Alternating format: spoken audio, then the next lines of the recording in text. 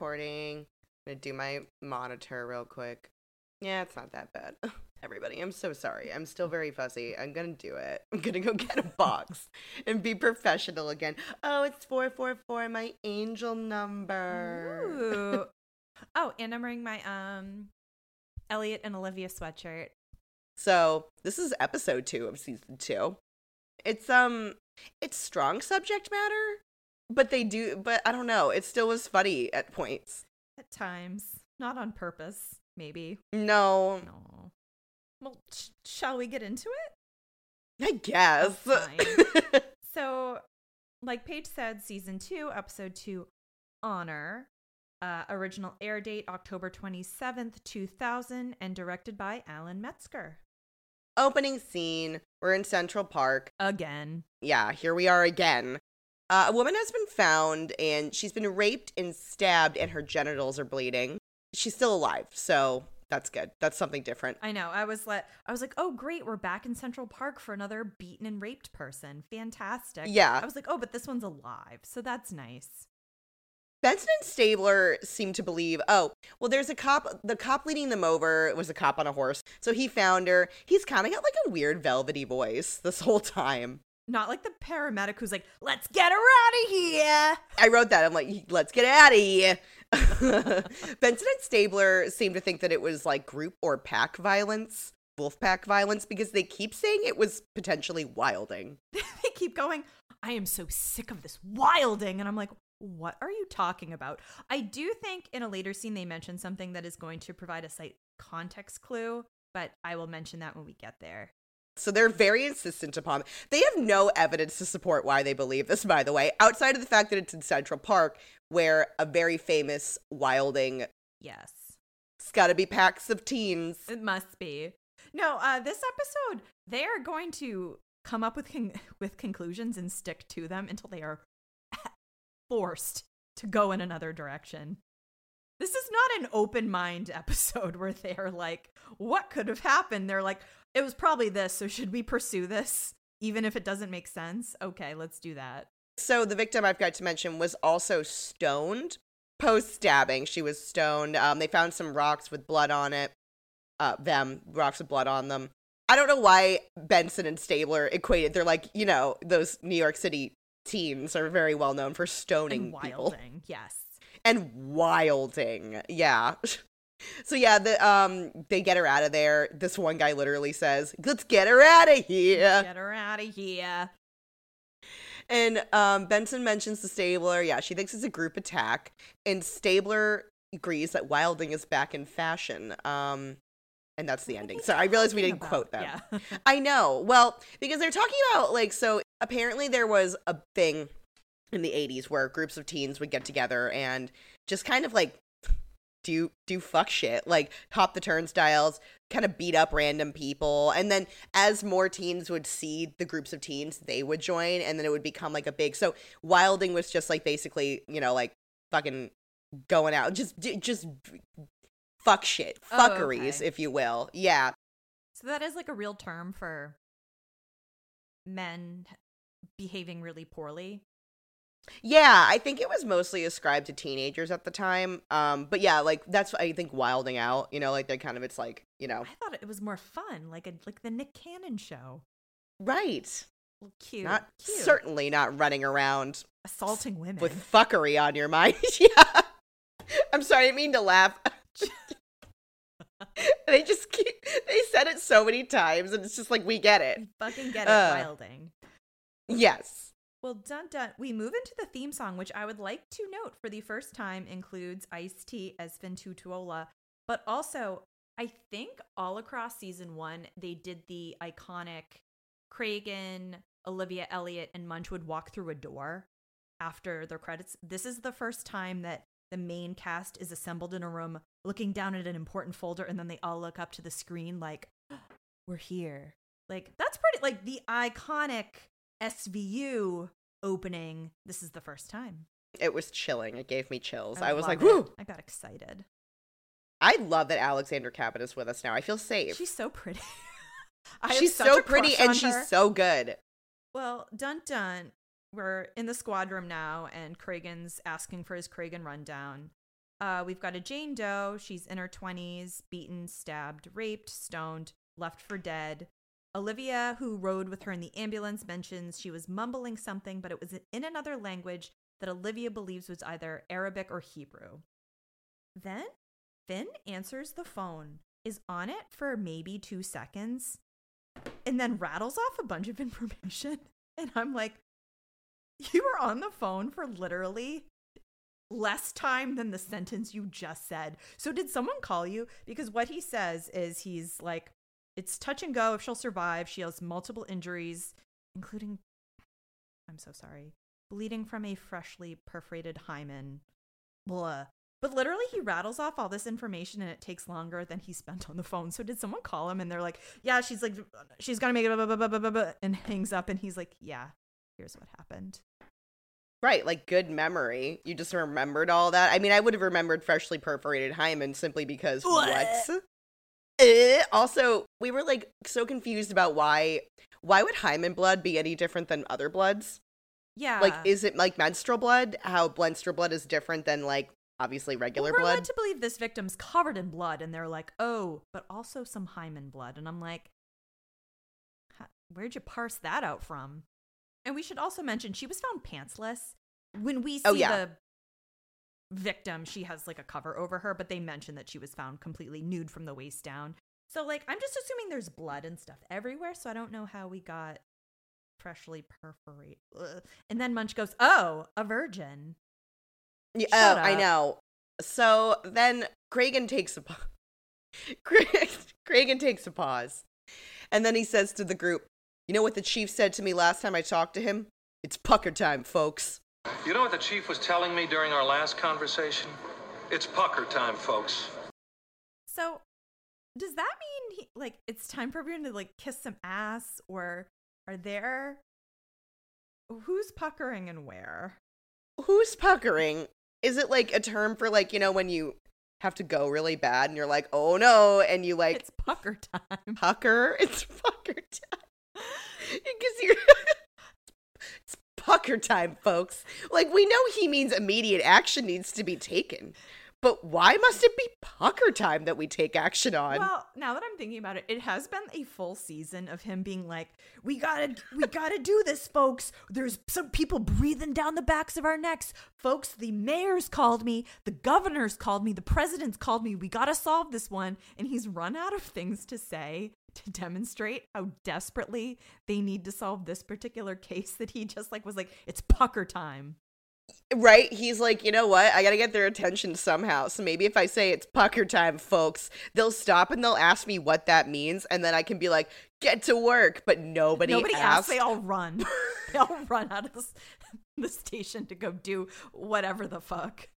And then you pointed out to me, Brittany, that I would say that this episode, it spanned over a couple of days. So it certainly was not pucker time. Nobody ever took their fucking sweet time. No, they get one call about something, but it's not about pucker time. It's pucker time, It was not folks. a pucker time related call. Why isn't there a bar called It's Pucker Time? Ooh, and you only serve pucker vodka? I wanted to Google it, but I was terrified. I was like, I can't Google pucker time. And so, you know. I'm going to do it right now. Let's see what You're happens. going to do it? Yeah. But on your home Wi-Fi? But I'm going to put it on private so it doesn't save it to my searches. Let's see if I hope you don't get pucker. what I think you're definitely going to get. Is it gross? No. The first thing that pops up goes, it's pucker time, definition. And I only Googled pucker time. If this is a phrase. What the fuck? What the puck? Where the hell? I don't fucking see. You know, like when it says something and then you click on it and you can't find like where. Like right now, yeah, they're I giving hate me that. definitions of pucker, and I'm like, I know what puckering means. I'm not an idiot. Let's see. Well, now it's pucker time. There's a show called the Pucker Time Show. It's pucker time definition. Okay, but you're not giving me the definition of it's pucker time. All right, the internet's trying to tell me it's pucker time, and they have not a clue. Not a fucking clue. Well, it never gets to pucker time, all right? We're never there. No. Yeah, he tells him to start looking at other boroughs to see if anyone such as the victim has gone or been reported missing. He tells him to go talk to the captain of the Central Park Police Squad. I did write Park Ranger at first, forgetting that there is probably an entire division of cops devoted just to Central Park and its vast wilderness. And Cragen's like, but be careful. He's a jerk times 10. Yeah, keep in mind, he's a jerk times 10. I mean, I guess because you can't say fucking asshole on primetime television, they were like, you got to make it strong. And they're like, jerk times 10. Yeah, because normally you would say, he's a big dick. Dun, dun. So now we're back at Central Park. I want to know where their office is because this is annoying, this commute. I know, they're just up and down the street. Yeah. Well, Benson and Stabler were literally just here, an hour before. I know, why couldn't they have... Oh, yeah, there aren't, cell phones. But they didn't need to go back to the office just to hear about pucker time. No, there are cell phones. They're on cell phones all the time. Right. They had bricks back then. Remember the time Munch was given the business to that airline guy and was like, and why don't you turn off your cell phone? And the guy was like, it's yours. The jerk times 10 is telling them that the park is at its lowest crime in 30 years. And Olivia's like, oh, but has there been any wolf pack type activity? I just think about Zach Galifianakis and his wolf pack and The Hangover, but whatever. So she then makes a specific reference to the Puerto Rican Day Parade, which I was like, what the hell was that? But she's referring to these Puerto Rican Day Parade attacks that occurred on June 11th, 2000. So literally just a few months before this is supposed to be taking place. Have you ever heard of this?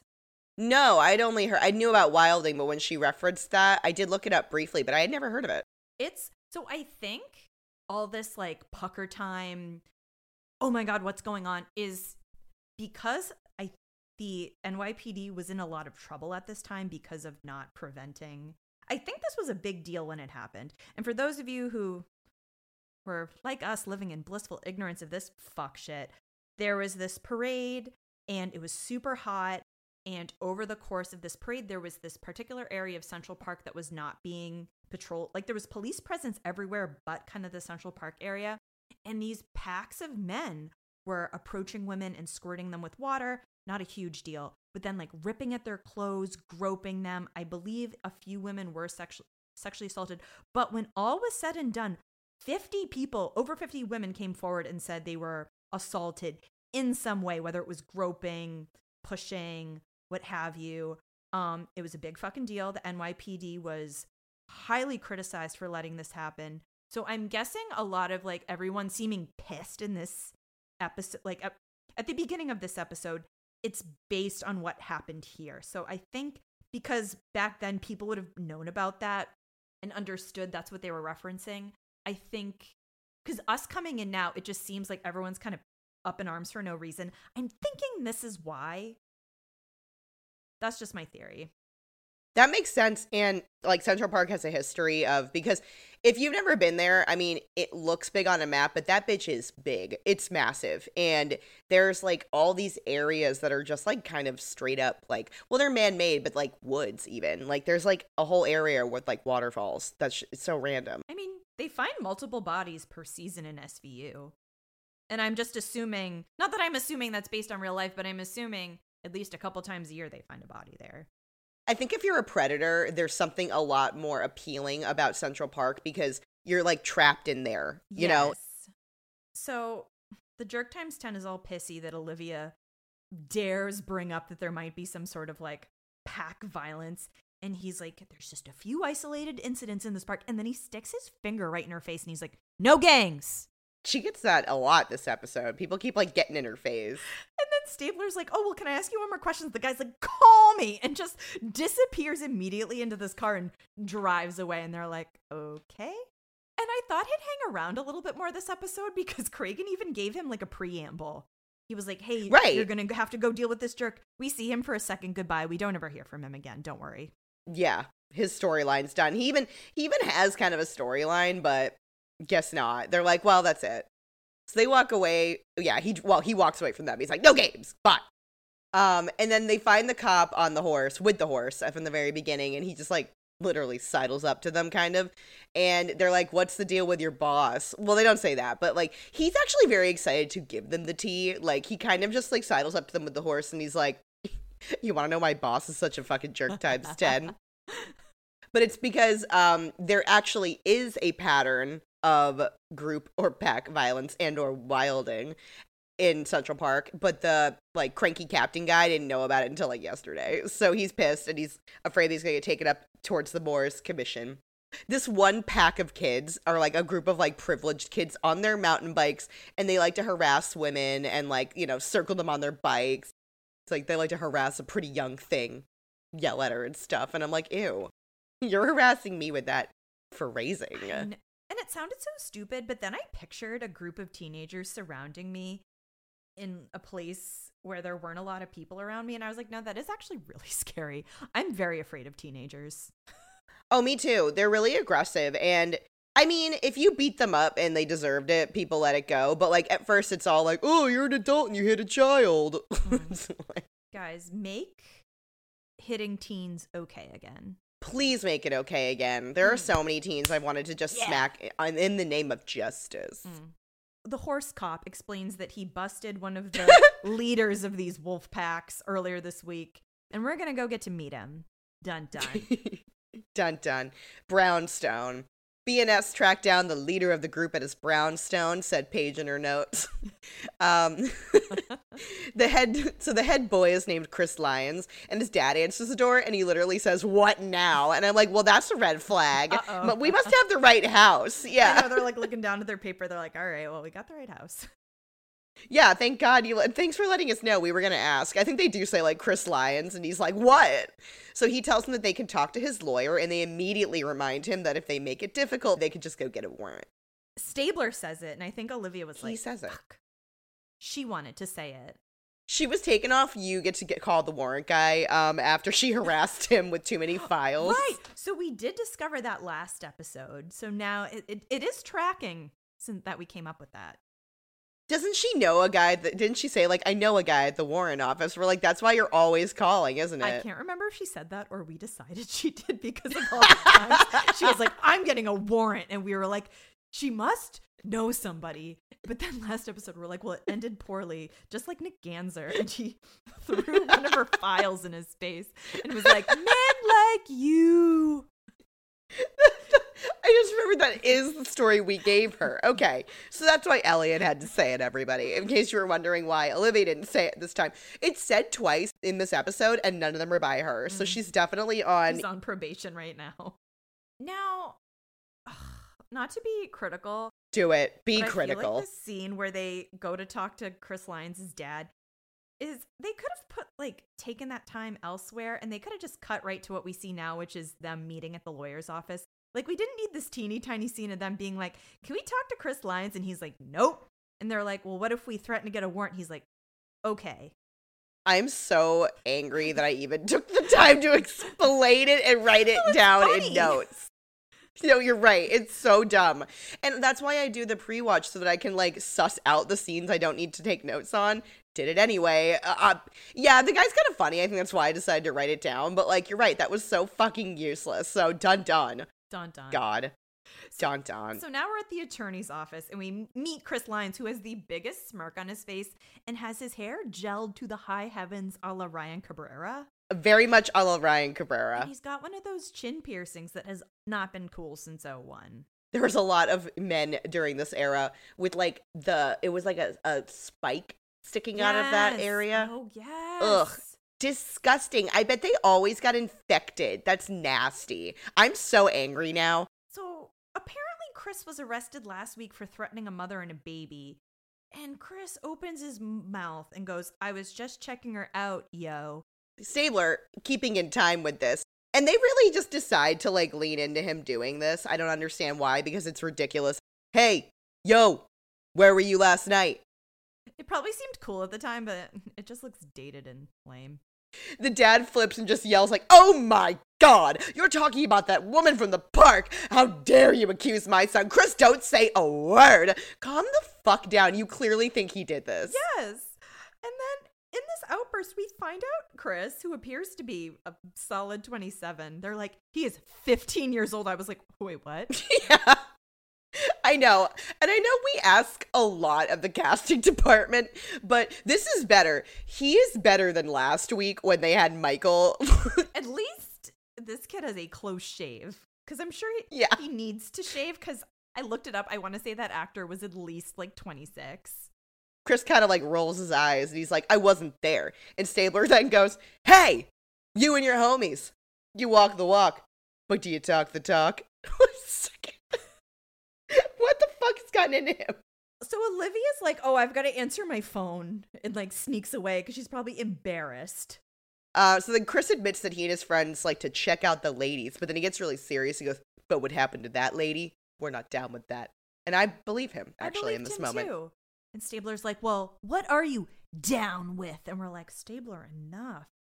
Stop drinking in the morning. Maureen is having a seizure somewhere, like feeling this happen." Well, him and Chris are just like cringe, like having a cringe off, like who can be lamer? Because then Chris goes, ".comming," and his dad's like, "That's right. He was .comming until 9 a.m. And I was like, "You could check our records." I'm like, what? So we got excited thinking they were going to go back to the internet and talk to their internet friend again. But Olivia kind of comes over and like, time for a little whisper. She like comes up to Stabler. She's like, "We got to fucking go." And he's like, "What? Why?" She's like, "It's not what we think." It's not that theory we had that we had no evidence to support. So they have like a little whisper. "Yeah, we were wrong on that stupid idea we had that had no basis in reality." Thank God he had .comming on his side that night. See, stay home. Stay home. There might be a internet. murder. Mm-hmm. You lonely people out there who don't have many friends, don't worry, because you're so lonely, no one's ever going to think you were involved in a group murder. They're going to be like, "It's not that loser with no friends. He's never wolf packing." Wilding. So, dun dun, we're at the Emmys office. Who the fuck is this chick? I don't know. And then she bothered me. Oh, she makes a dumb joke at the end. It was stupid. And again, I'm like, we're back to making jokes. Yeah, we're back to making jokes when we don't need to. She says, this broad, says that there was only one semen sample found with the victim, so it couldn't have been group violence. Which I was like, what if just one of them raped her? I don't know. They're jumping to a lot of conclusions this episode, and I'm very uncomfortable with, but... Yeah, they're moving around their apple box and just hopping up and down off of it every time. I'm like, boop, boop. So she notes that the rape happened approximately 8 hours before she was stabbed, which...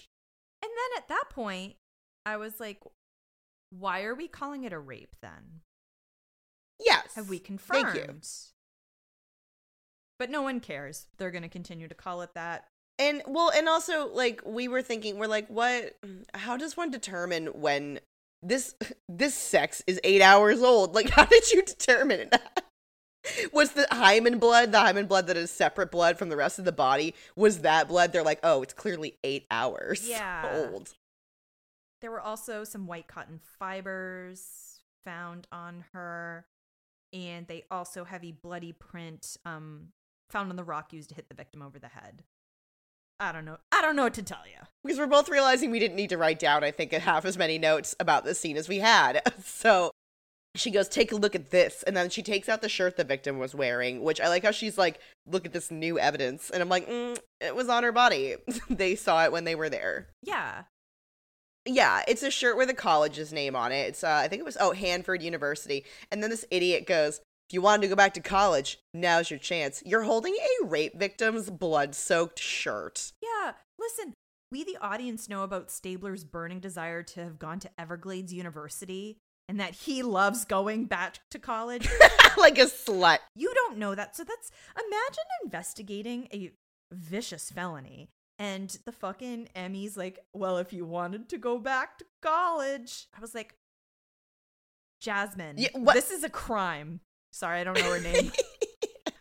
like that it's Jasmine. I almost called her Melinda, but then I was like, no, that's like our real Emmy's name. Yeah, who makes her own little jokes, but this one was so out of place, and it's like, we don't know you, Well, you're holding a bloody shirt. It reminded me of Becky from Sophomore Jinx when she was like, oh, but that's not his schedule, it's hers. Go away. That was a weird moment. I don't know you. Dun. Dun. Well, now we're at Hanford University for a blink and you'll miss it scene where this lady literally just shows Benson and Stabler pictures of students, and basically Olivia's like, the people you're showing me are not Middle Eastern enough. Could you look that way? And I was like, I don't think she can search that way, Olivia.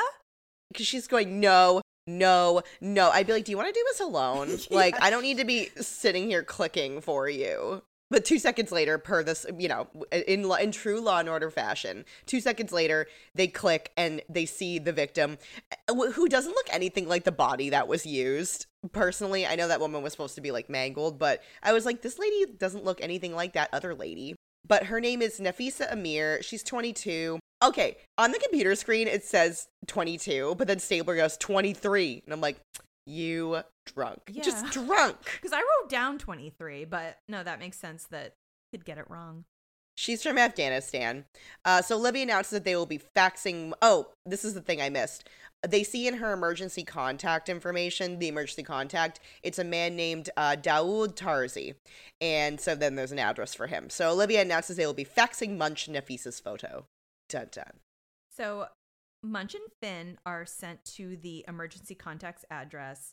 A man answers the door, but it's kind of weird because they knocked and he opens it like he was gonna leave, but doesn't he know they're there? Did I miss something? No, he kind of does. Like, yeah, they knock and then he opens the door like, oh, surprised to see you there. Yeah. So, like, maybe he wasn't listening. Strange. He has a Band-Aid on his head that, much like the sunglasses from the model episode, you're like, all right, well, that's going to be important later. Yeah. And they ask if he's Mr. Tarzi. And he's like, oh, yeah, no, that guy doesn't live here anymore. He's taking a beat too long to answer any of their questions. And he's claiming he's a guy named David Hamoud. But when Munch asks for ID, he shows him a piece of ID, but it doesn't have a photo on it. And he's like, well, I'm leaving, so I can't really help you. Munch holds up a picture of Nafisa and asks if he's seen her before. He's like, oh, nope, I only moved here a week ago. I don't even know the landlord. Gotta run. They're like, this is fucking weird. But he's like, yeah, I've got a meeting, but if you guys want to come back in the evening, sounds good. Bye, gotta go. Now, this is something that I don't know when's a good time to bring up in this episode. When we first met Finn last episode, he walked in what I would call like streetwear. He's got like baggy pants on, like a matching top, like pretty casual. He's now wearing a 3-piece suit. Yeah. Had they not decided how they were going to characterize him? Was he working undercover and they called him from undercover to go work at SVU? Like, because he used to work in, I know at one point, remember we talked about how we weren't sure, like, if he was in the gang unit or in narcotics, but then we were like, is it narcotics? I think they do mention later on that he went undercover as, like, a person in a gang. So I don't know if they were trying to, like, show us that, where he, like, is, you know, he does undercover work a lot, so he's wearing, like, street clothes or something like that, you know? Do you think it was, like, because they wanted everyone to be excited because it was, like, you know, Ice-T, the rapper? Ice-T. Maybe. Yeah. Maybe they were like, oh, if we get him too dressed up, they'll never recognize him. I guess they all wore suits, but he's dressed a lot like Munch versus, like, dressing like Elliot. Yeah. Elliot, like, wears, like a dumb dad suit, usually. Yeah. He's almost like a full 3-piece. I think he even has a vest on under his jacket. I was like, he is fresh to death. They do look sketch when he and Munch show up. Like, it's funny because, like, neither of them look like cops. They look more like FBI Men in Black, you know, like that type of shit. Yeah, I wouldn't want to tell them things either because they looked very I don't fucking blame David Hamoud for being like, bye. Dun. We're back at Hanford University. Every time I see Hanford, I think of Hannafords. You know, Hannafords, we never stop. Hannafords, we never stop delighting you. We never stop surprising you. We never stop. I wrote Hannaford College. I was like, well, I'm just going to do that. made up school. How come we didn't ever come back to Hanford? We had just like, they're like Hudson University. What happened to Hanford? Well, they're still working stuff out, Paige. They haven't, I'm excited for our first, I mean, that's iconic. The Hudson University. The iconic like rape littered college. Rape College USA. Yeah, god damn. Where Kathleen Stabler ends up going, which it's like, don't put one of the Stabler kids at rape you. I know. Send her to Hanford or Everglades University. I will never get over that. So B and S are speaking to one of Nafisa's professors, who, this is so weird. She goes, oh my God. And they're like, is that Nafisa? And she goes, I can't be sure. I see her every day. No, I was like, I thought she was going to go, yes, it is. She was like, right? I guess she was going, oh my God, over like seeing a bruised, hurt person, but it was still weird. It was like a weird delivery where she was like, well, oh my God. And they're like, is it Nafisa? She's like, can't be sure. Can't tell. I do, but then she goes, I see her every day, several times a day in many of my lectures. But I don't know. I can't tell if it's her or not. I'm like, are you just not, you don't want to commit, like, I don't want it to be her, but she just sounds like she really can't tell. She kind of, they discuss, they do this a lot in this episode where they discuss that Nafisa's from Afghanistan. She's happy to be in America because there's not the same restrictions over here. They also note that she's likely not a runaway because Afghan women are not, I don't know if this is still true, but they're not allowed to travel without their families. So she most likely is here with her family, was that part. Then they ask about if Nafisa has any friends at the university, and Annette Fleming is her best friend. And I said the writers took out their big book of Depression-era names to name this character. Annette Fleming. It was very surreal to hear this professor talk about the Taliban. Also noting that this episode is pretty much a full year pre 9/11. Now, almost 20 years later, they just took control again. I don't know. It was like, I don't know, very surreal hearing them talk about it that way. And that in like probably another life, we would have been like, oh, what's that? I don't remember that. Right. But not how things played out. And this episode, as of this recording, although you guys are going to be hearing it probably a lot later just because Paige needs to get off her ass and edit. It was 9/11 last week, so weird. Yeah, weird timing. Weird timing. Now we're with the best friend, Annette Fleming, which sounds like the name of a famous person. Oh, because I'm thinking of Annette Bening. And Annette actually does identify Nafisa, and she's in shock. I don't really like her delivery. She's I like, know. I saw her yesterday in class. I can't even. I should have prepared an impression, and I didn't. No, she annoyed me. They're like, was Nafisa depressed at all? And she goes, the opposite. Nafisa was loving life. Yeah, she just like talks like. It's like, oh God. Everyone kind of does in this episode. Everyone's very like high key drama with their acting. Mm-hmm. So they ask if Nafisa has a boyfriend, and Annette explains that she wouldn't talk about it and she's protecting herself. Her father is an Afghan diplomat, and she also mentions he's looking for her and wouldn't want her and Annette to be friends. Nobody's concerned that he's looking for her. Yeah, no one thinks it's weird. Let's put a pin in that. So Annette says that this father wouldn't let her go out. He made her wear the robes, and then she would wear them when she left the house, and then would change when she got to school. She'd also been talking to this man named Professor Husseini, who was helping her adjust. And Olivia goes, Annette, where are the forbidden clothes? I know. This is what I didn't like. She goes, in her locker. In her locker.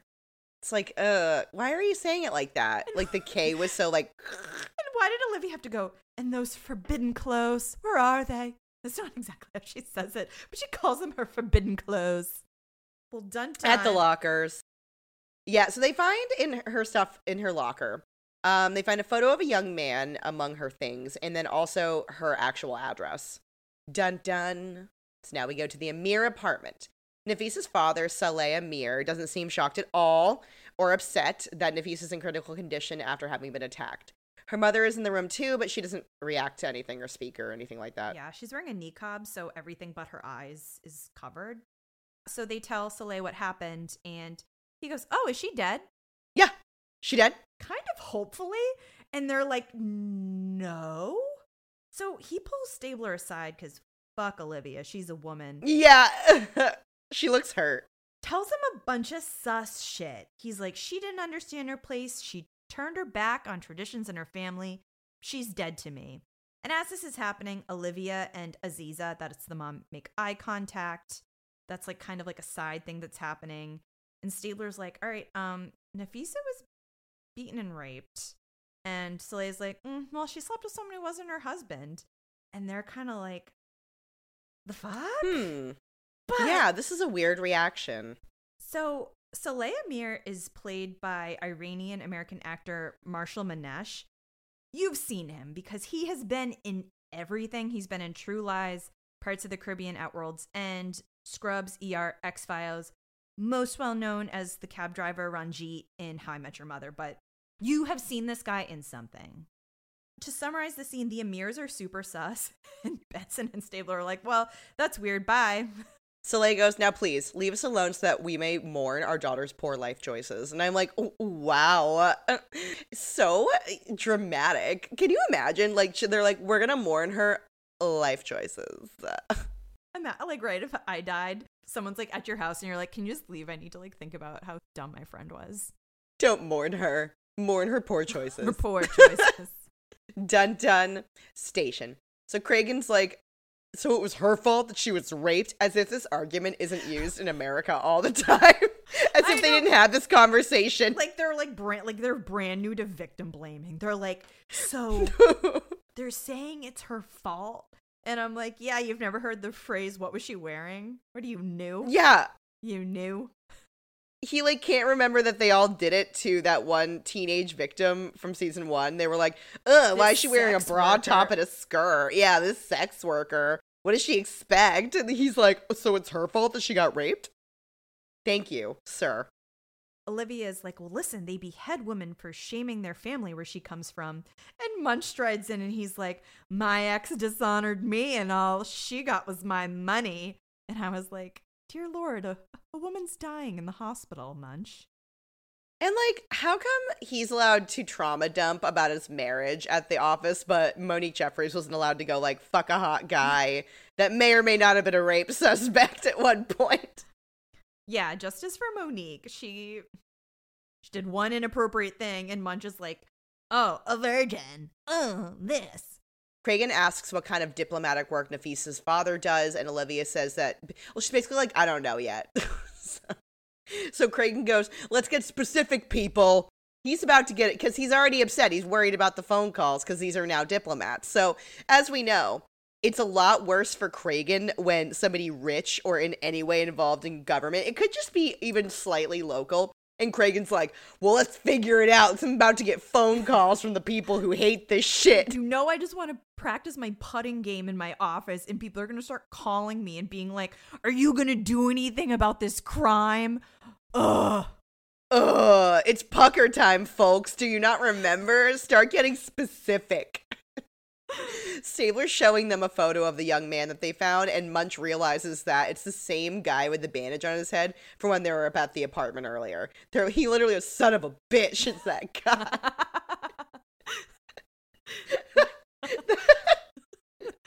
Why? They're all so surprised. I knew from day one that dude was definitely the guy they thought he was. Like, obviously. Honestly, And then lied. You ever been lied to before? What do you knew? And then we didn't mention it at the time, but Finn had asked how he got the cut on his head. He goes, did you get it because you were trying to fix your broken sink, you mentioned? And the guy goes, as a matter of fact, I did. They're like, so off you go. They lied to their face, and they're like, son of a bitch, that guy lied. Oh my god, it was that guy. So dun outside the guy's apartment. Everyone's waiting in their squad cars, and they see the guy walking up to the door, but he sees them, and he starts to book it. Well, they're being about as subtle as the time that Monique Jeffries watched The Subway Rapist and was like, sorry, I'm doing acting again. Finn is outside his door, like, in the guy, like, turns, like, not even trying to hide, and he goes, I think he made me. I'm like, I think he did too. Well, and like you said, he's sitting there in a fucking 3-piece suit looking like, you know, a guy from the government. Like, of Yeah. course you're going to notice him. He's not blending in at all. So BNS try to head him off, but he bobs and he weaves, and they're all just chasing him around the street. And so then he gets back on, like, the opposite sidewalk, and BNS are trying to come from the front. From, like, over there off screen, a body just launches and flies and lands on top of this guy. And it's so funny because it's clearly a body double, but it was supposed to be Finn. Do you want to hear something sad? So I saw that scene and I'm like, oh, this must be a callback to when Finn did football in high school. And then I remember that was the fan fiction I was reading the other day to you. I was like, oh yeah, they're doing a callback because he played football in high school. Football. No, he didn't. I mean, maybe he did, but that was from that really good fan fiction I read last week. Ben, he just texted me. That's why I thought that. And I think he's drunk, so I'm going to minimize this so I don't get distracted by whatever bullshit I'm about to be bombarded with. My brother Ben found a fan fiction for Law & Order SVU. And so I sent Brittany the link, and I haven't gotten to read it yet, but it's apparently a treat. It is too good. But in that, I just remembered Serena Benson. And she was drunk again. And then I look the scene where the popular kids are just following Stabler around. Being like, why aren't you friends with us anymore? You're friends with that prude Olivia Benson. Dean Porter. And then when somebody insults them back, then they start insulting him back. They're like, oh, Dean, you're a poo-poo head. He goes, what? They're just like, what'd you say? What? It was so good. But so, yeah, when Finn did that flying tackle, I'm like, yeah, his old football years. Well, so. Oh, God, this fucking show is seeped into our brain. So, yeah, then Stabler looks at Finn and goes, nice tackle.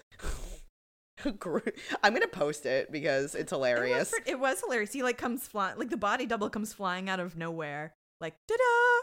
So the guy is they pick him up off the ground. He's ranting and raving. He's like, I'll never tell them where she is. I'll never tell them. They'll never find her. And I'm like, oh my God, Kim. I know. And they also don't really seem to clock what he's saying. No, you're They're right. very shocked later when they find out some things. But yeah, he's like, I'm not going to give her up. I'll never tell you. And they're like, we already found her.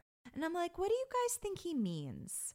I guess, like, because at first, I couldn't remember this episode, so I'm like, maybe he did kill her, and he's like, you'll never find her body in the vast wilderness of Central Park. Looking back, now I'm like, no, he was, like, he was, like, raving, Yes. you know? Ranting and raving. It was kind of funny. He was like, whoa, I'll never tell. They don't like context clues. Dun dun. So we're back at the station, and Munch is explaining to Kragen that Daoud Tarzi came here in 1988 alone, no family. He became a citizen in 93. He has his own import-export business because they need something that sounds legit but that they don't really have to get into. It's fabrics. I was like, I don't care. Kragen's like, well, we need to keep this out of the papers, probably because he'll get phone calls. But he's like, until we're sure he's the doer. Shut up.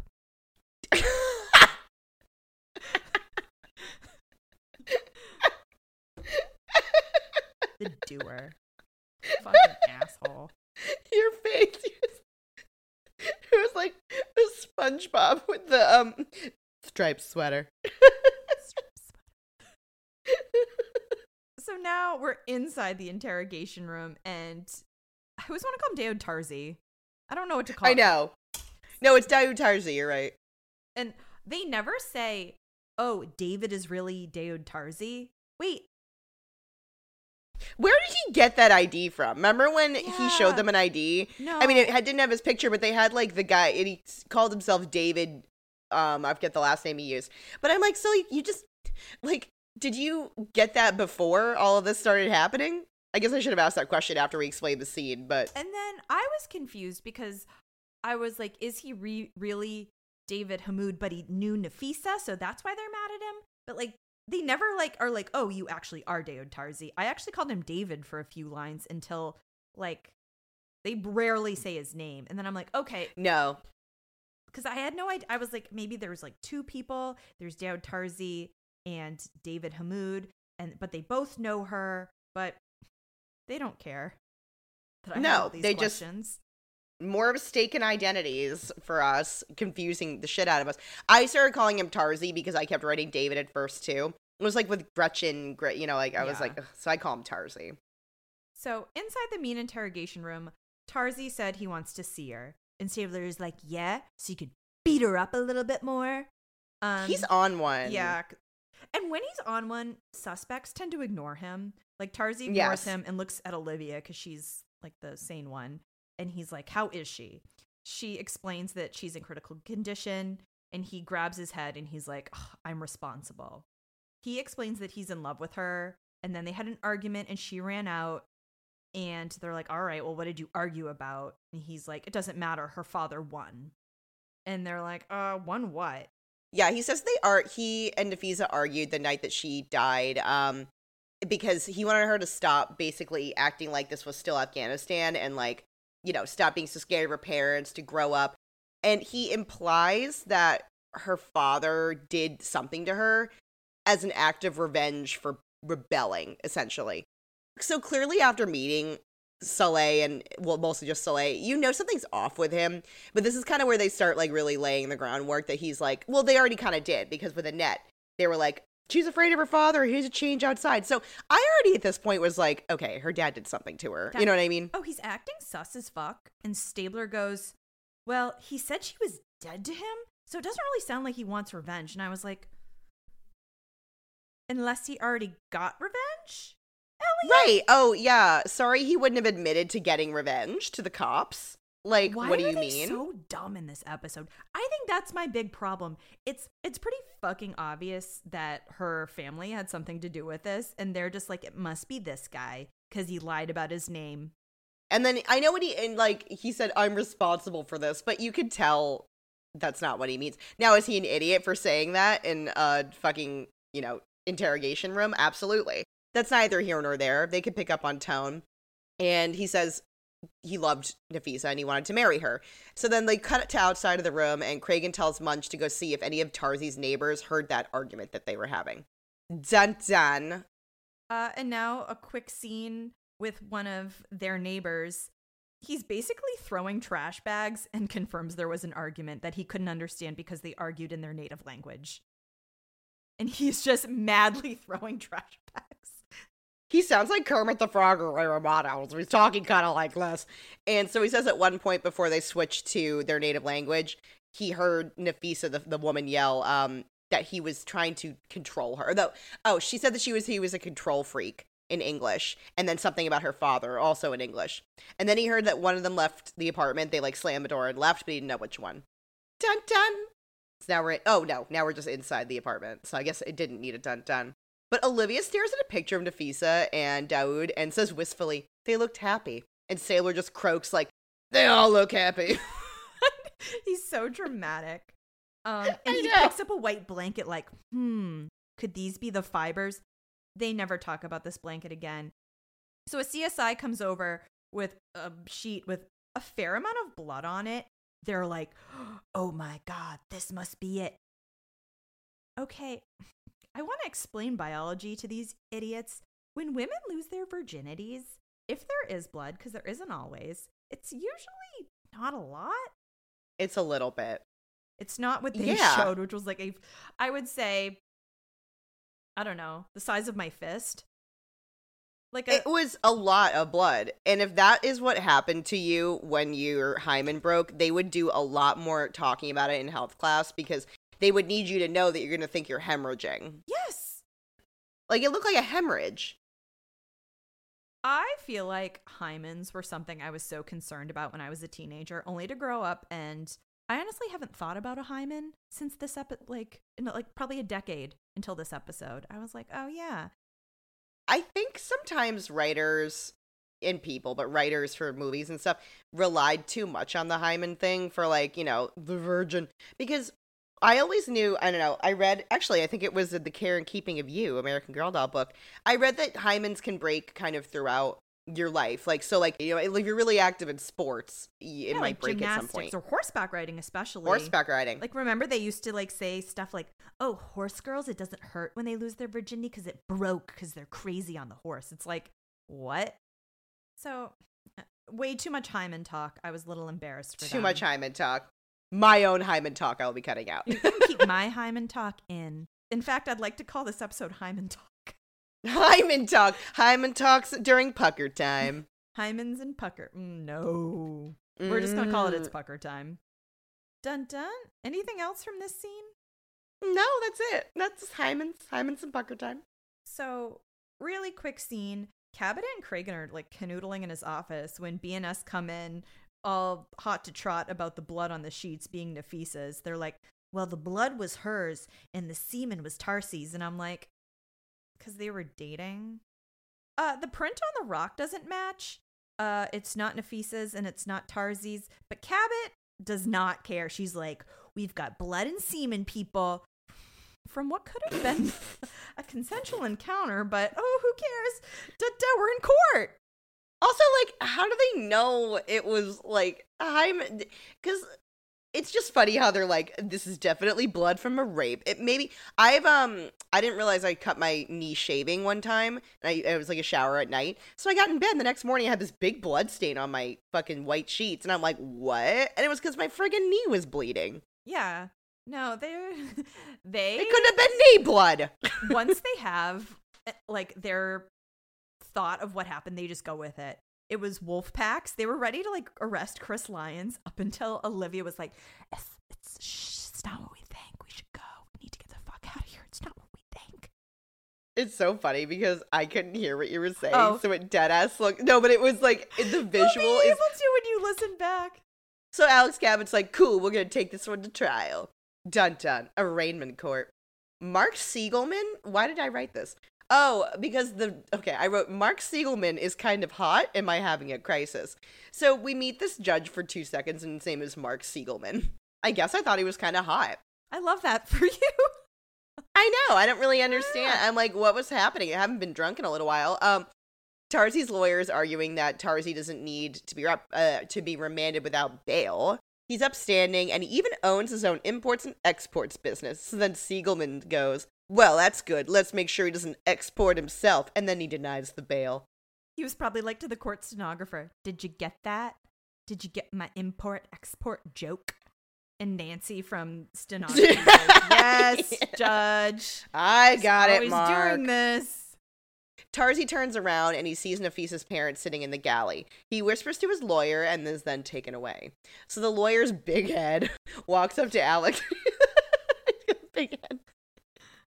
Walks up to Alex and says that Tarsi wants her to know that the Amirs were in the courtroom. And she's like, so noted. She's like, K. Thank you. Tarsi also wants her to know that he will take a lie detector test. I remember, like, I knew what he meant. Like, I know what they wanted us to think when they're like, the Amirs are in the galley. But at this point, even though they were like, we don't care about our daughter, maybe they do. I think the big problem is that there are things that Tarsi should have told the detectives, which he tells them later after he's gone through all of this hullabaloo. And I'm like, why didn't you just say this in your first interview? But no, you're whatever, right. Dun dun. We go to the lie detector test. He's put through the test and he passes. I mean, I could give you a blow by blow, but I won't. They're like, did you stab Nafisa Amir? And he's like, no. And he passes. Yeah. Cragen and Alex are outside, and I think they mentioned that it was a little weird that the Amirs were at the arraignment trial, even though they alleged not to give a shit. So, and that's when I said that I thought it was strange that they didn't think it was whatever. Later in the bullpen, they reveal that Tarsi passed the test, as Brittany said. Or beat it. And Cragen's like, or beat it. Beat it. It's like, beat it. So negative. what's the point of those tests if you don't believe? I mean, I've heard they're bullshit, so I don't really know what the point is. They're supposed to measure, like, because usually when people are nervous, because, like, they're lying, they show physical signs. So it's supposed to pick up on those things. But if you move, it can, like, have it. It's kind of like pregnancy tests, how there's all these rules about pregnancy tests. Like, you have to do it first pee in the morning, can't have eaten anything. You know, it's like, that's why you're supposed to go to, like, the doctor and get a blood test because fucking You can fuck up a pregnancy test really easy. They're the same thing. It's the exact same thing. You heard it here first. They're wondering if anyone else knew about Tarzi and Nafisa's relationship, and Stabler remembers Annette Fleming, that she mentioned Nafisa's professor, Professor Husseini, and how she sought advice from him about assimilating to America. Dun dun. Dun, back to Hannaford. We're at Hannaford's, and BNS are walking outside with Professor Husseini, and he's like, it's very hard to assimilate, especially for women, and he mentions that he kind of does this thing for students. So he mentions that they're tempted by all the things they can't do back home, which is basically everything under yeah. the Taliban regime. Her family, like all holdovers from the previous government, view women as indentured servants and put them under house arrest. And he says this is not something the Quran would allow for them to do, but they're, doing some like backwards traditions and all that bullshit. And then he mentions that it would be very dangerous for her family to try to go back home. Yeah. But then he implies that her dad's like a Taliban mole. Yeah. I was a little confused by his line of... They're very expositional about they want us to understand the Taliban regime and like the restrictions on women specifically in Afghanistan. And yet it's like they're expositional and so vague because they give us no reason to... I guess it's like if Nafisa shamed them by stepping out with an American man, that's why it would be dangerous. But he's kind of just being like, could be this, could be that, might not be this, it's probably that. Who knows? Yeah. Information dump and nothing concluded.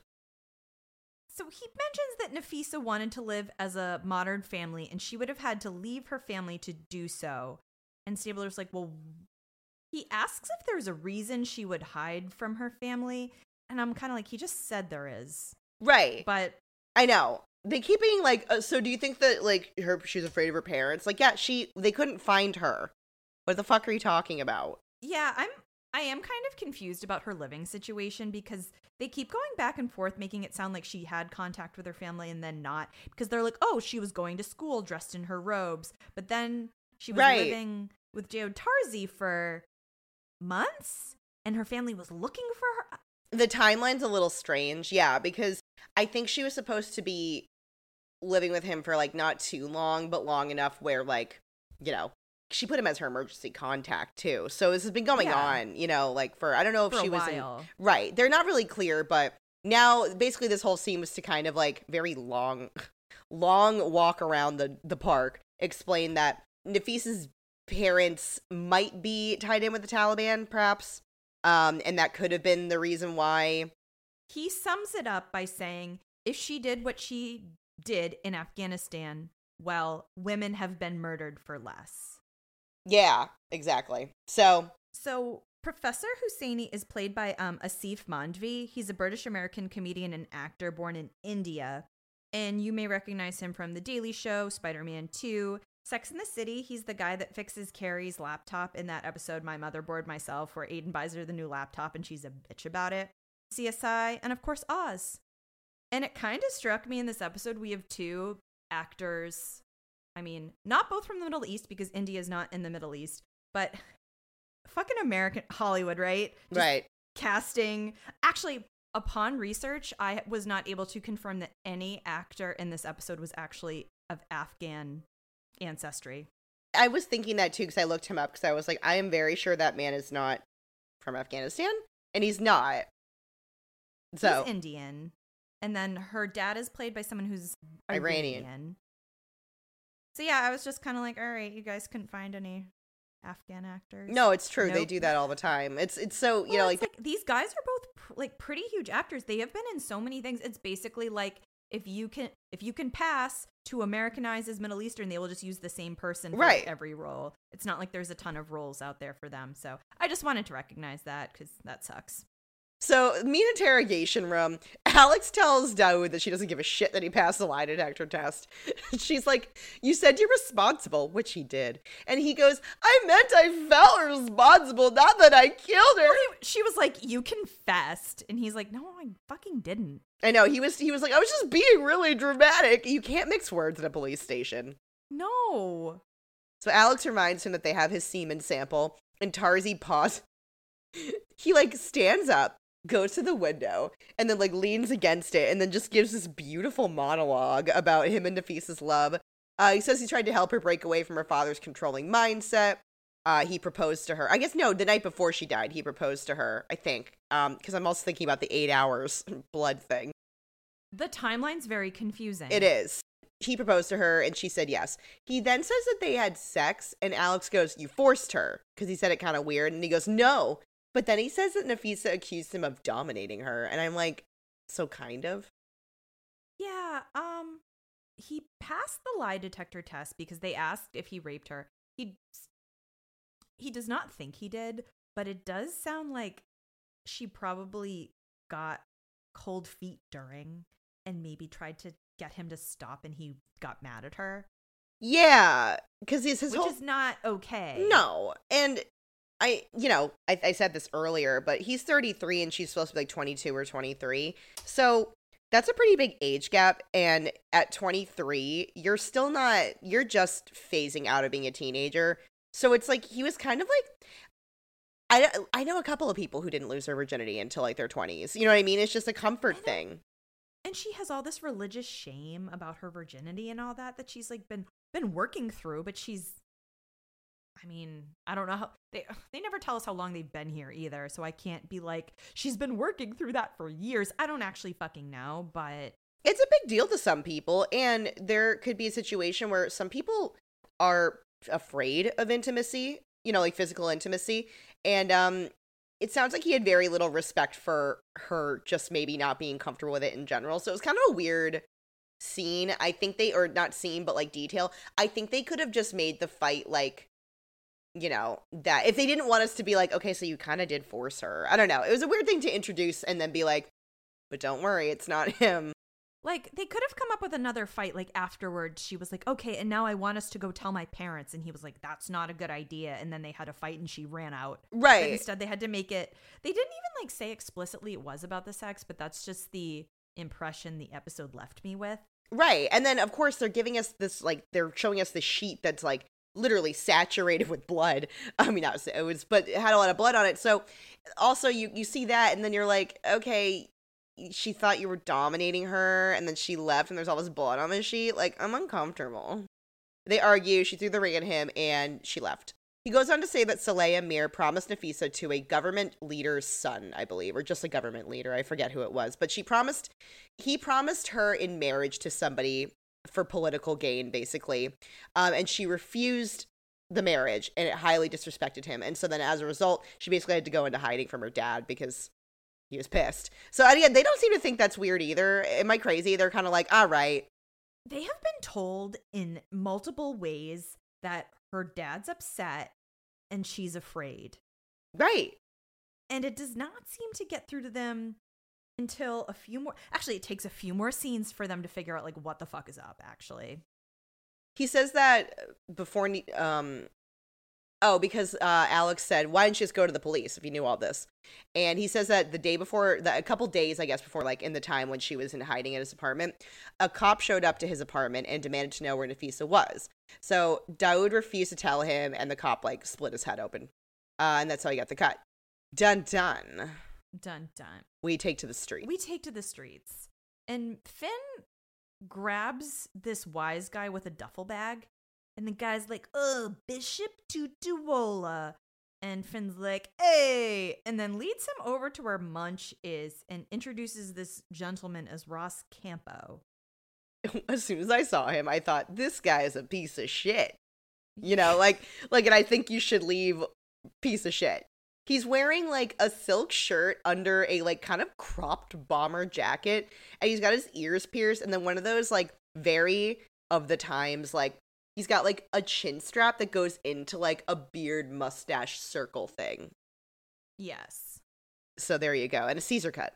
They tell Ross that they got his business card from the boyfriend of the woman found in the park. And he's like, I've got nothing to say to you. And they, like, bring up the head wound. And he's like, he's very defensive. He's like, you've never tuned up anyone on the job. And Munch is not mad that he tuned up someone.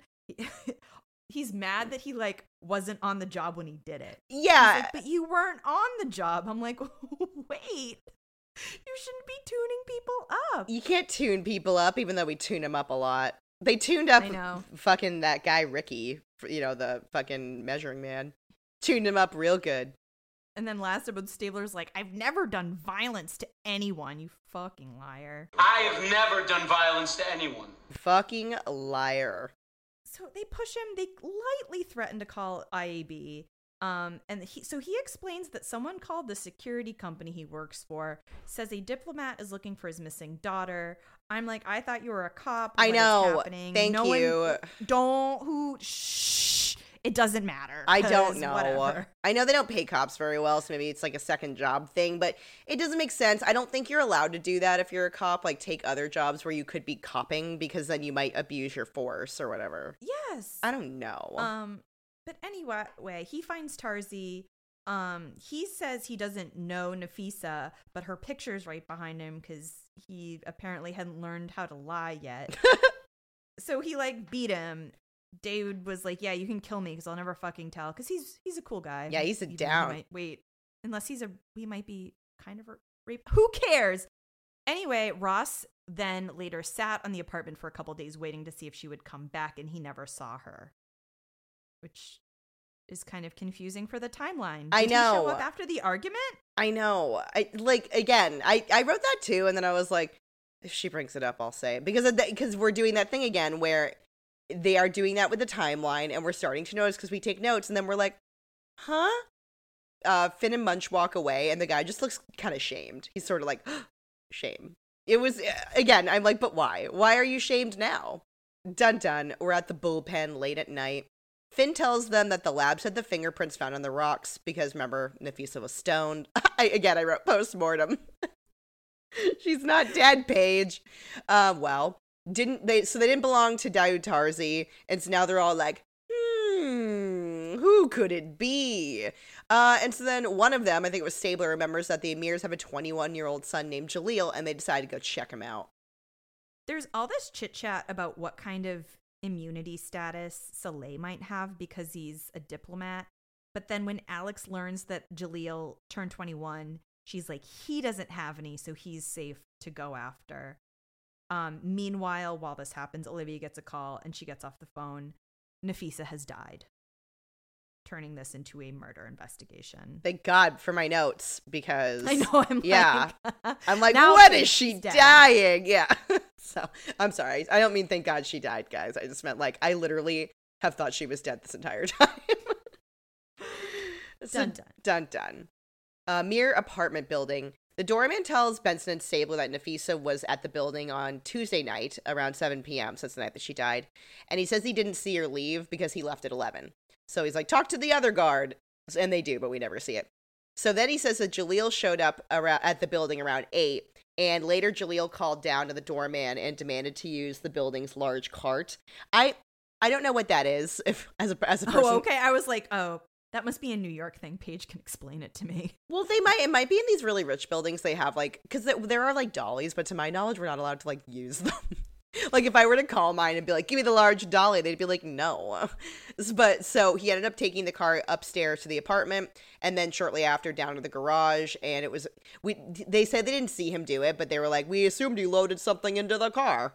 Dun dun. Inside the apartment, Soleil is cracking me the fuck up. He is pissed, screaming in Olivia's face, screaming, and he's like shorter than her, so he's just like, I told you to leave us alone. He's apparently from the rich person school of being investigated, because he was like, I sequestered myself, and they're right? Like, guys, this isn't a real thing. And he's like, I watched all the other episodes. You didn't bother the people when they were sequestered. Right. We made the they phone were in calls. Seclusion. We're in seclusion. We're in seclusion. We made the phone. Well, we haven't made the phone calls to complain yet, but the phone calls to complain are coming. But he's interfacing like, leave us alone. And I started. I think it's because he's older too, and I just like love when old people are yelling because it's so funny. It's like you're all mad and little and old. He's also normally like a bit more of a comedic actor, so I'm used to him being funny. Right. And he's just like screaming. So Benson's like, sir, your daughter died and you don't even care. And I just love that she sirred him. And Stabler adds that they spoke to the doormen and both confirmed that no one saw Nafisa leave last Tuesday night, but they did see Jaleel with the cart and wheel the cart something down to the garage. Olivia's talking to Soleil, and she goes, did you watch him while he stuck the knife in her chest? And then Soleil yells at her, she was a whore, like you! Got her. Zing. He points at her, too. He, like, Points right in her fucking face. He's like, you're a whore. This is too much for Aziza, who comes out of nowhere and shouts that Nafisa was his daughter. She's ready to spill the tea. She's like, yeah, Jaleel's on his way to Afghanistan. And Soleil's like, well, too bad. My son's protected by the Vienna Convention. And Stabler's like, yes again, idiot. He's 21 now. He can drink and get arrested internationally. I know. I was surprised when Aziza did that. I was like, oh, no, don't do that. Don't do that. I know. Fuck up. Done. We are on the plane that's supposed to go to Afghanistan. It hasn't left yet, thank God. Funch arrive, that's Finn and Munch, I wrote in my notes, and they see Jaleel, and before they could say literally anything to him, like, they walk up to him, and they go, Jaleel Amir, and then he stands up with this crazed, deranged grin on his face, and he goes, I'm proud I killed her. She deserved to die. Can you imagine being a passenger on that plane? Like, you're in first class, sipping your beautiful mimosa or whatever. Yeah, and you're kind of like, it's 2000, so you don't have any of your devices. Maybe you have a Walkman, you're just like, you know, toot, toot, toot, toot. And then this man stands up and is like, I'm glad I killed her. She deserved to die. I would be, oh, wait, it was back in the early aughts. I was going to say, I'd be on Twitter like, yes, what happened? I know, we're like, I'd be recording it and posting it. It's like your camcorder. So Munch sounds mad, and I think it's because he didn't get to do his Mirandas, so he knows that it's going to be problems later. He goes, does this amuse you? And then he angrily reads the Mirandas to him. So then Jaleel is like, you can't arrest me. My father will have me on the next plane. And he's another one. He's a mature-looking 21, so he looks like a grown-ass man. And it's just weird. He looks 40. He looks 40. He was 30. Oh, okay. The actor himself is 30 at this time. It looks ridiculous to see, like, literally an adult man be like, my dad won't like this. I was like, oh, you do not look 21. He looks very old. Dun. So Cabot and Cragen are chatting in the hallway, but then as they enter what I think is Cragen's office, there's some smarmy motherfucker waiting for them. And he's like, did your detectives harass an attaché? And I'm like, I don't know what that is.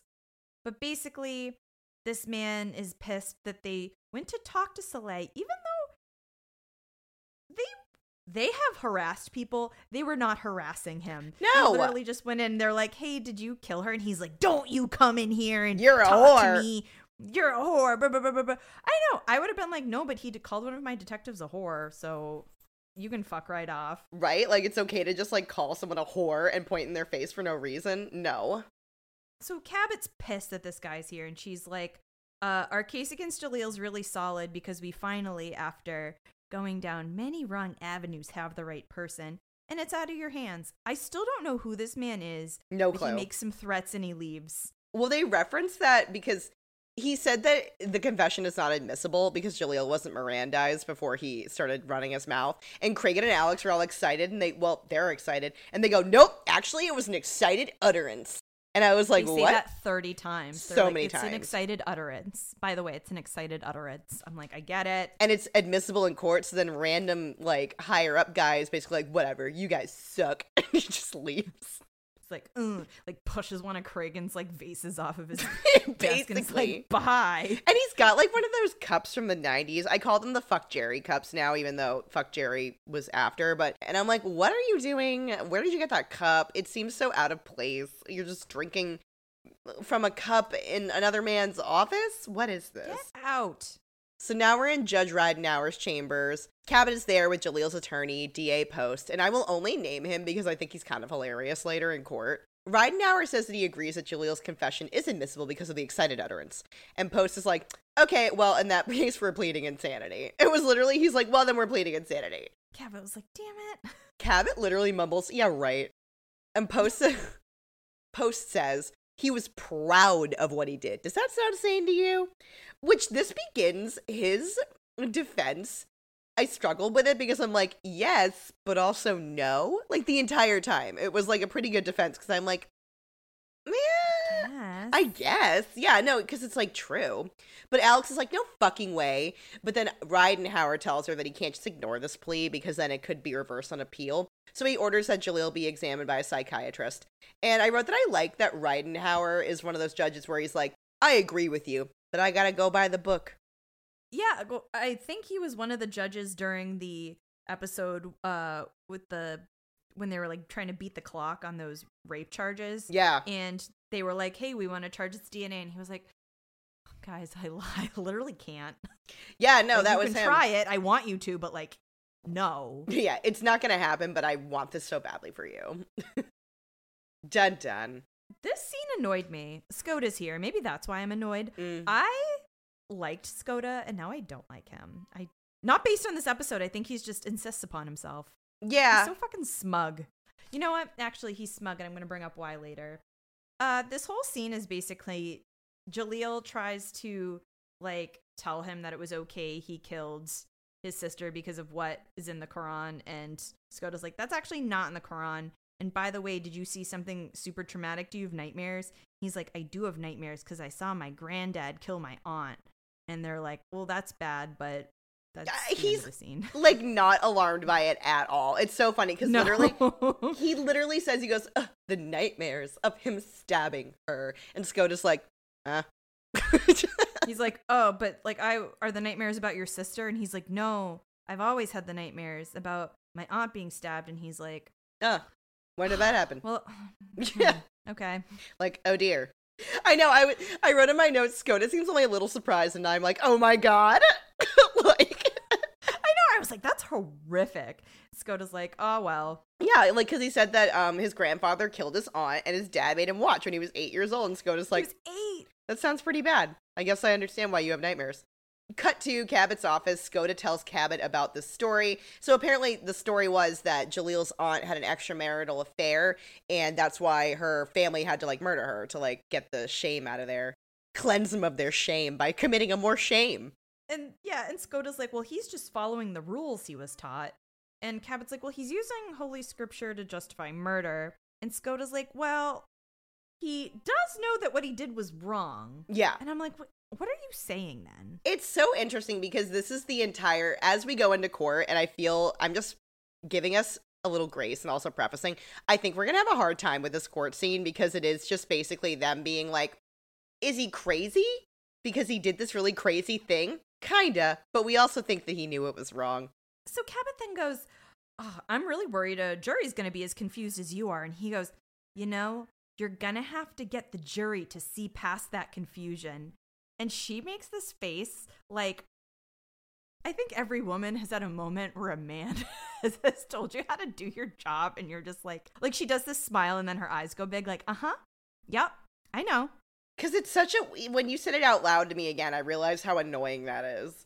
Get them to see past the confusion. That's like when your boss gives you feedback and they're like, this isn't clear. And you're like, well, how do you suggest I make it more clear? You know, just because I thought this was pretty clear. And they're like, more clear. More clear. More clear. Cabot's like, yeah, I'm really afraid these jurors are going to be confused. And he's like, you're going to have to make them not confused. And she's like, yeah. You get up there and you make sure that doesn't happen. Thanks. Dun dun. Good. So Cabot is cross-examining Munch, who recounts what happened when he and Finn found Jaleel on the plane. Cabot asks Munch if Jaleel seemed like he knew who they were when they walked on the plane, and Munch says that yes, Jaleel was actually smiling, and then he, like, had his excited utterance and told them that he killed his sister.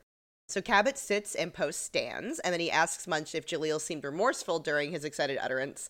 Munch says that, on the contrary, he seemed proud, and Post says, so you just said that he seemed happy to see you. And Munch is like, I said he smiled. And Post goes, is that something a sane person would do? Cabot objects and says that Munch isn't a psychiatrist. So Post asks Munch how many suspects he's ever seen, like, actually smile when they get arrested. And Munch pauses and goes, 1. Bullshit. That's not even true. I know. Honestly, I bet if we went through season 1, we would see those motherfuckers are so smug. They smile all the time. Ray Gunther was smiling when he got arrested. Yes, I was thinking about that. The crazy guy who killed his little girlfriend, Sarah, the reporter, was like ear to ear smiling when they arrested him. He was like, "You're here because I killed that lady, right?" Yes. So Yeah. annoying, and it ruined the trial briefly. I mean, not really, but yeah. So Skoda gets up there next, and he says that Jaleel showed signs of trauma, such as delusional thinking. And I'm like, well, that's not great for you're saying that he isn't delusional. But he then goes on to say that he doesn't believe that Jaleel is impaired, and he does understand that what he did was wrong. So then Post, the attorney, asks him a hypothetical, and he says, if I hear an intruder in my house and I get my gun and kill the person, I know killing is morally wrong, but I did what I had to do to protect my family and my house. How is that different than what the defendant did? And I'm like, it's 1,000% different. That's what Skoda's like. That's not really a fair comparison. Cabot objects and says that this isn't a self-defense trial, and Ridenhour allows it because it goes to what Jaleel's state of mind was at the time. So anyway, Skoda's like, Jaleel didn't feel threatened by his sister, and Post argues, he's like, that basically Jaleel believed that Nafisa's actions threatened his life and the life of his future children. And he goes, don't you think that makes sense? And Skoda's like, it's possible, but I can't be sure what he was thinking. And then Post goes, exactly, and walks away. Post was 100% convinced he was going to win this one. You're pointing out, it's like they're both making good points, because obviously people who kill people are not well. But at the same time, it's like, but he also knew what he was doing was wrong, clearly. Anyway, dun dun. So now it's Professor Husseini. It goes the same way. He's like, in the Quran, it says it's wrong. And then Post goes, but the society says it's right. And then Husseini's like, yes, but most people know that it's still wrong. And Post is like, right, but not all people, right? Yeah, literally.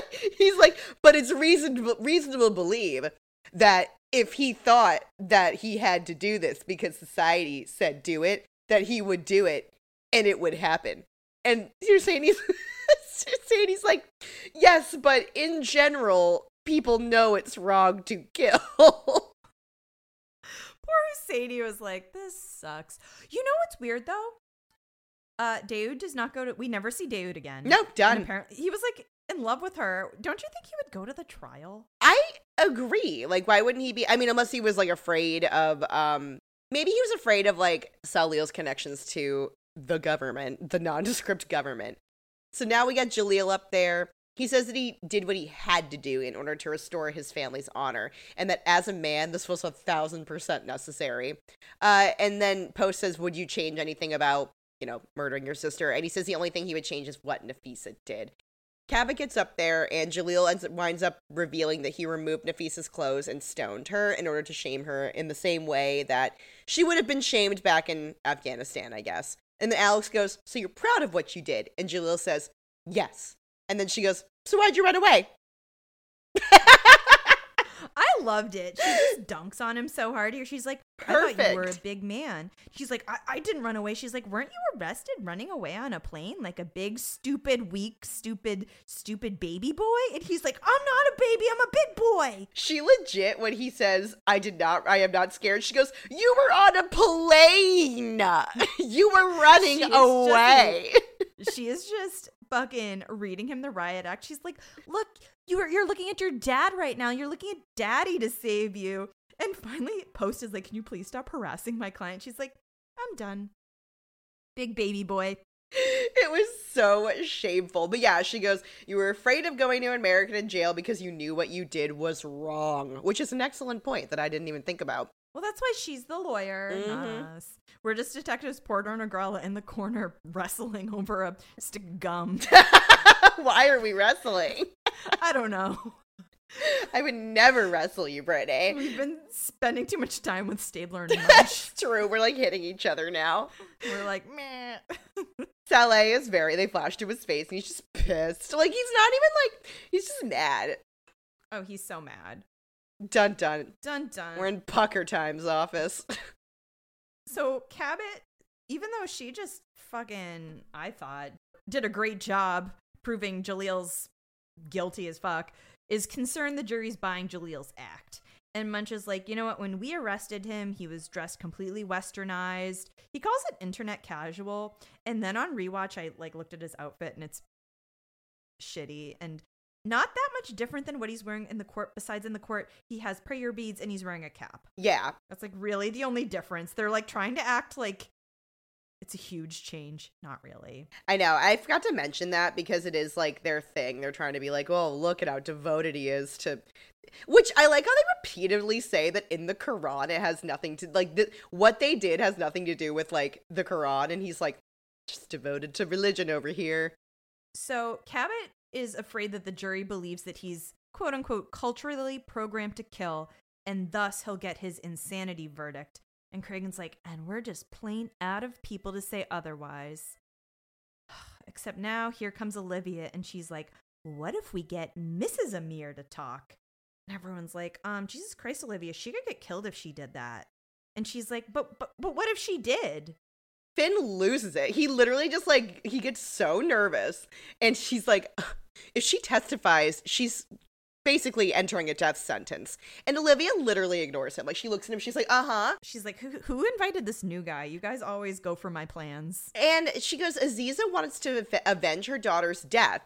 Which she never fucking said that. And Olivia's going based off of the fact that at one point Aziza went, she's your daughter, and like told them where Jalil was. Jalil was, yeah. Yeah, so she's like, I bet if we reach out to her, she'll defy him again. Oh my God. So then Finn is dying inside. He goes, we cannot ask her to do that unless we're ready to protect her. And then Cragen's kind of like, yeah, 24/7. He's like, yeah, we'll totally do that. Don't cross diplomatic lines. He's like, forget about protecting her. Make sure I'm not getting angry phone calls. I am watching the scene and I am so nauseous. I'm like, this, do you know why? Because I have PTSD and it was giving Gina Silver. This was Gina Silver round 2. Oh, I was like, this is a little worse because that time they were like, yeah, we'll protect you. Here they're just like, yeah. Am I going to get calls from the mayor? The fact that literally one human in that room was like, oh my God. The new guy. Yeah. The new guy. He's been here 2 days. And he's like, guys, I don't know if you've been around, but he seems really dangerous. And based on everything we know about the dynamics of this family, he's going to kill her. Should we be concerned? And they're like, yeah, we need to get Jalil. Dun. We go to the Amir's apartment. I don't know where Saleh is at this point. Apparently not there. How did they get him out of the house? They shouldn't be able to talk to her without him there. Right. So it's weird. They're kind of like, conveniently, he stepped out. So Aziza said that she's already lost one child, doesn't want to lose another, so she's conflicted about testifying against Jalil. And then Benson goes, but Nafisa hasn't lost her honor. Have you lost yours? I was like, she's talking about lives, not honor. Honor? What the fuck? And also, technically, according to them, she did lose her honor. So yeah. So she's kind of like, well, no, she did.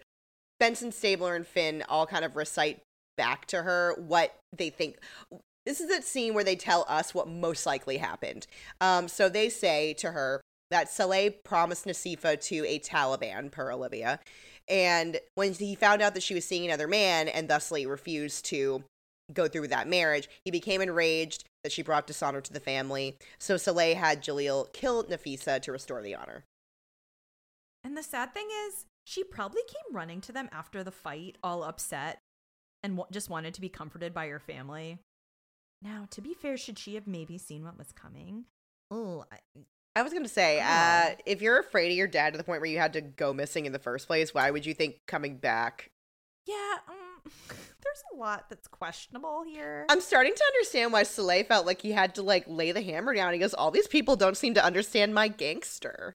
All these people are like, you're not going to really do it, Saleh. He's like, no, you're right. I'm going to make my son do it. Anyway. Gotcha. So Finn says that they can offer Aziza protection, and she says that she doesn't want protection. She just wants her daughter. So do you think they took that seriously? Yeah, I do. Yeah. Because of what happens. So done. And I also feel like they threw that in there so we wouldn't blame them. But I do. I I do, and I Don't also worry, kind of I blame them. the delivery was also that, which I would have thought it was just for dramatic effect. Like I would have like Detective Paige would have been like, so we're gonna get her protection, right? Like she was just saying that to be dramatic, like, oh, I don't want protection, I just want my daughter. And they're like, no, she doesn't want protection. She just said it. And I'm like, okay, no, but She said it. We got it on tape recorder. So if anything happens to her, we're fine. I'm like, but we don't want anything to happen to her, right? Like we're gonna protect her. They're like, yeah, 24/7, yeah, pucker time. Remember when we said to Gina it might take a while for cops to show up? We weren't kidding. We weren't trying to bully her. It really does take us a long time to show up, so it's just like not our fault. It like takes them along. It's like they cross it off their to-do list. They're like, witness protection, done. Don't have to. Witness said, don't want that. Just want dead daughter back. Yeah. Witness declined protection. Only wants dead daughter back. Reasonable request. Dun dun. So at the trial, Aziza is testifying, and her robe is now down so that we can see her entire face. Symbolic. I don't know. It's definitely symbolic. I was like, is she allowed to do that? They probably would have in real life been like, we can't hear you because of that. Yeah. So she explains that Nafisa came home to be with them. Soleil then asked her if she was still a virgin. And instead of fucking lying like she should have, Everyone should have. he finds out that she is not, and he hits her. She falls, and then Jaleel actually like runs over to try to help her up. And Soleil's like, let her lie there like she lies with her American boyfriend. He's not even American. I know. I was like, you don't even know. So Soleil goes and gets a knife and then gives it to Jaleel and is like, you need to kill her for your honor and to prove your manhood. And then Jaleel stabs her, and then the two of them take her away, and Aziza never sees her again. I felt kind of bad after. I know. I was like, oh, like, because it said Jaleel was, like, begging him not to make him do it, which is so, like, fucked up because, of course, he, like, he was forced to watch his aunt be murdered and then to be forced to kill his sister, and it sounds like he really didn't want to. So it's possible that his reaction and being like, I'm happy I did it was kind of more like a coping mechanism, you know, like, like convincing himself like, no, I had to do that because it was for the best, you know, which kind of, because I remember I was like, he does seem fucking crazy. Not that I don't want him to go to jail, but now I feel kind of like, oh. So the jury reads the verdict, guilty of second-degree murder. Jaleel turns around to look at his parents, but they are mysteriously absent from the galley this time. Oh, God! Oh, weird. That's so weird. No, I have to poo. So, Cabot kind of watches this and kind of clocks that the Amirs aren't there, but she kind of shrugs like, oh, well. So then Cabot calls Craig in, and she's like, great news. We got a guilty verdict. And then she's like about to hang up. She's like, one more thing. It's probably not important at all. Don't worry about it. This is totally casual. I'm not worried at all. A little weird, not totally weird. But yeah, the Amirs didn't show up, and they didn't miss a day of the trial. So I guess a little weird. I wrote, come the fuck on. So, dun. Deja vu.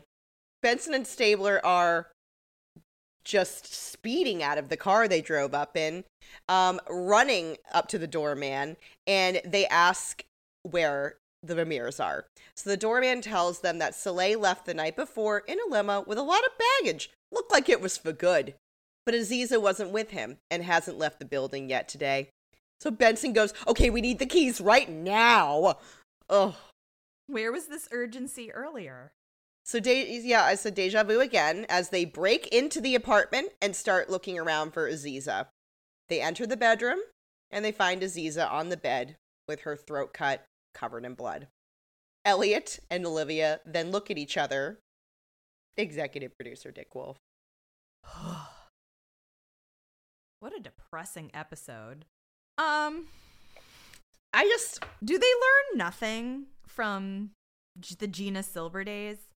On repeat, the professor, the other professor, her friend, random people throughout the episode have all confirmed that this man is dangerous, essentially. And I'm pretty sure what he did was accessory before the fact, or what? Because I mean, they call someone an accessory after the fact. He was an accessory before the fact, clearly. He Mansoned it, basically, you know, because why did they not arrest him right after Aziza's testimony? That is such a good point. That escaped me. You're right. No, he basically Mansoned it, and he coordinated a murder. Like, Yes. why wasn't he arrested? And he helped him dispose of her, according to Aziza. So, I guess honor killings obviously can't be prosecuted in America, like, but it's like, why after we heard the story about him helping his dad basically kill his sister all those years ago, it feels like several balls were dropped, like each one of them had a ball to carry and only Finn held on to his ball. He was like, I've got the ball. Everybody else. he's like, can we please protect her? And they're like, shut up, Finn. Shut up, new guy. Yeah, who's this guy again? He keeps talking to me. That's like Olivia literally looked at him when he said that and then kind of like turned back around like, right, so we could force the wife to testify. It's like, I know your name is earlier in the credits, but can we listen to this man for a hot minute? Now, I do try to comfort myself in this fictional story by the fact that I think he'll be in huge fucking trouble once he gets back to Afghanistan because his daughter never married that government person's son.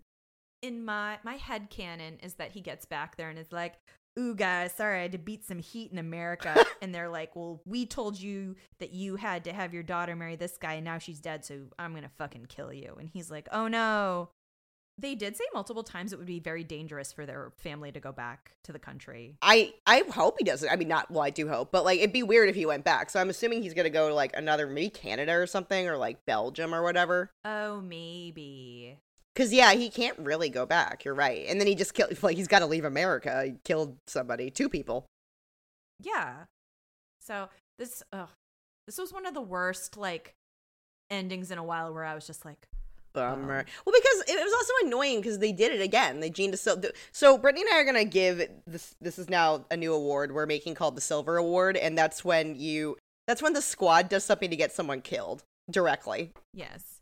I mean, they almost silvered Michael last episode. You're right. They almost silvered him. You're absolutely right. Because he was like, please don't make me tell you about this man who killed Gabin's brand new to this show, and she was ready to silver his ass last episode. She was like, I know you're supposed to be 16, but you look 80, so I don't care. I don't care what happens to you. We're behind you, Michael. Shut up.